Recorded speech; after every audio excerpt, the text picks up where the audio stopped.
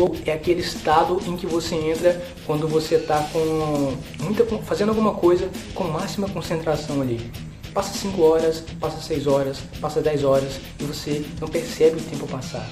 Você não percebe o tempo passar, você fica ali 100% concentrado naquilo que você está fazendo, naquela atividade, naquele projeto que você está fazendo ali, e você não percebe o tempo passar.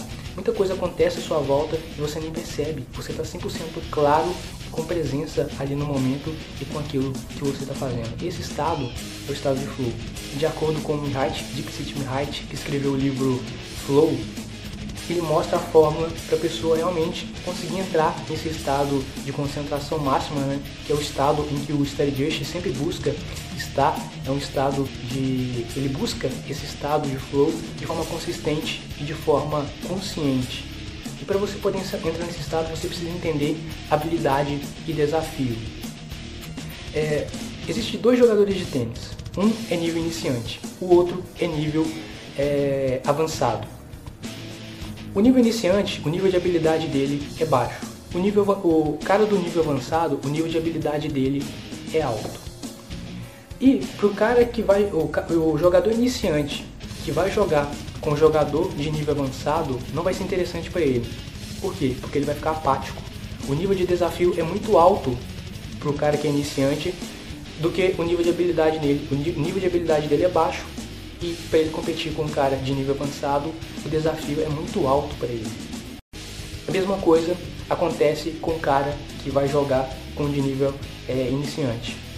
O jogador de nível avançado, o nível de habilidade dele é alto, mas já o nível de desafio, ou seja, ele vai jogar com o iniciante, o nível de desafio dele é baixo. Então ele vai ficar apático porque ele sabe que ele vai ganhar e o outro sabe que ele vai perder. Ou seja, para você conseguir entrar nesse estado, você precisa ter um nível de habilidade ou alto e um nível de desafio alto. E o nível de habilidade baixo comparado com o nível de desafio baixo também.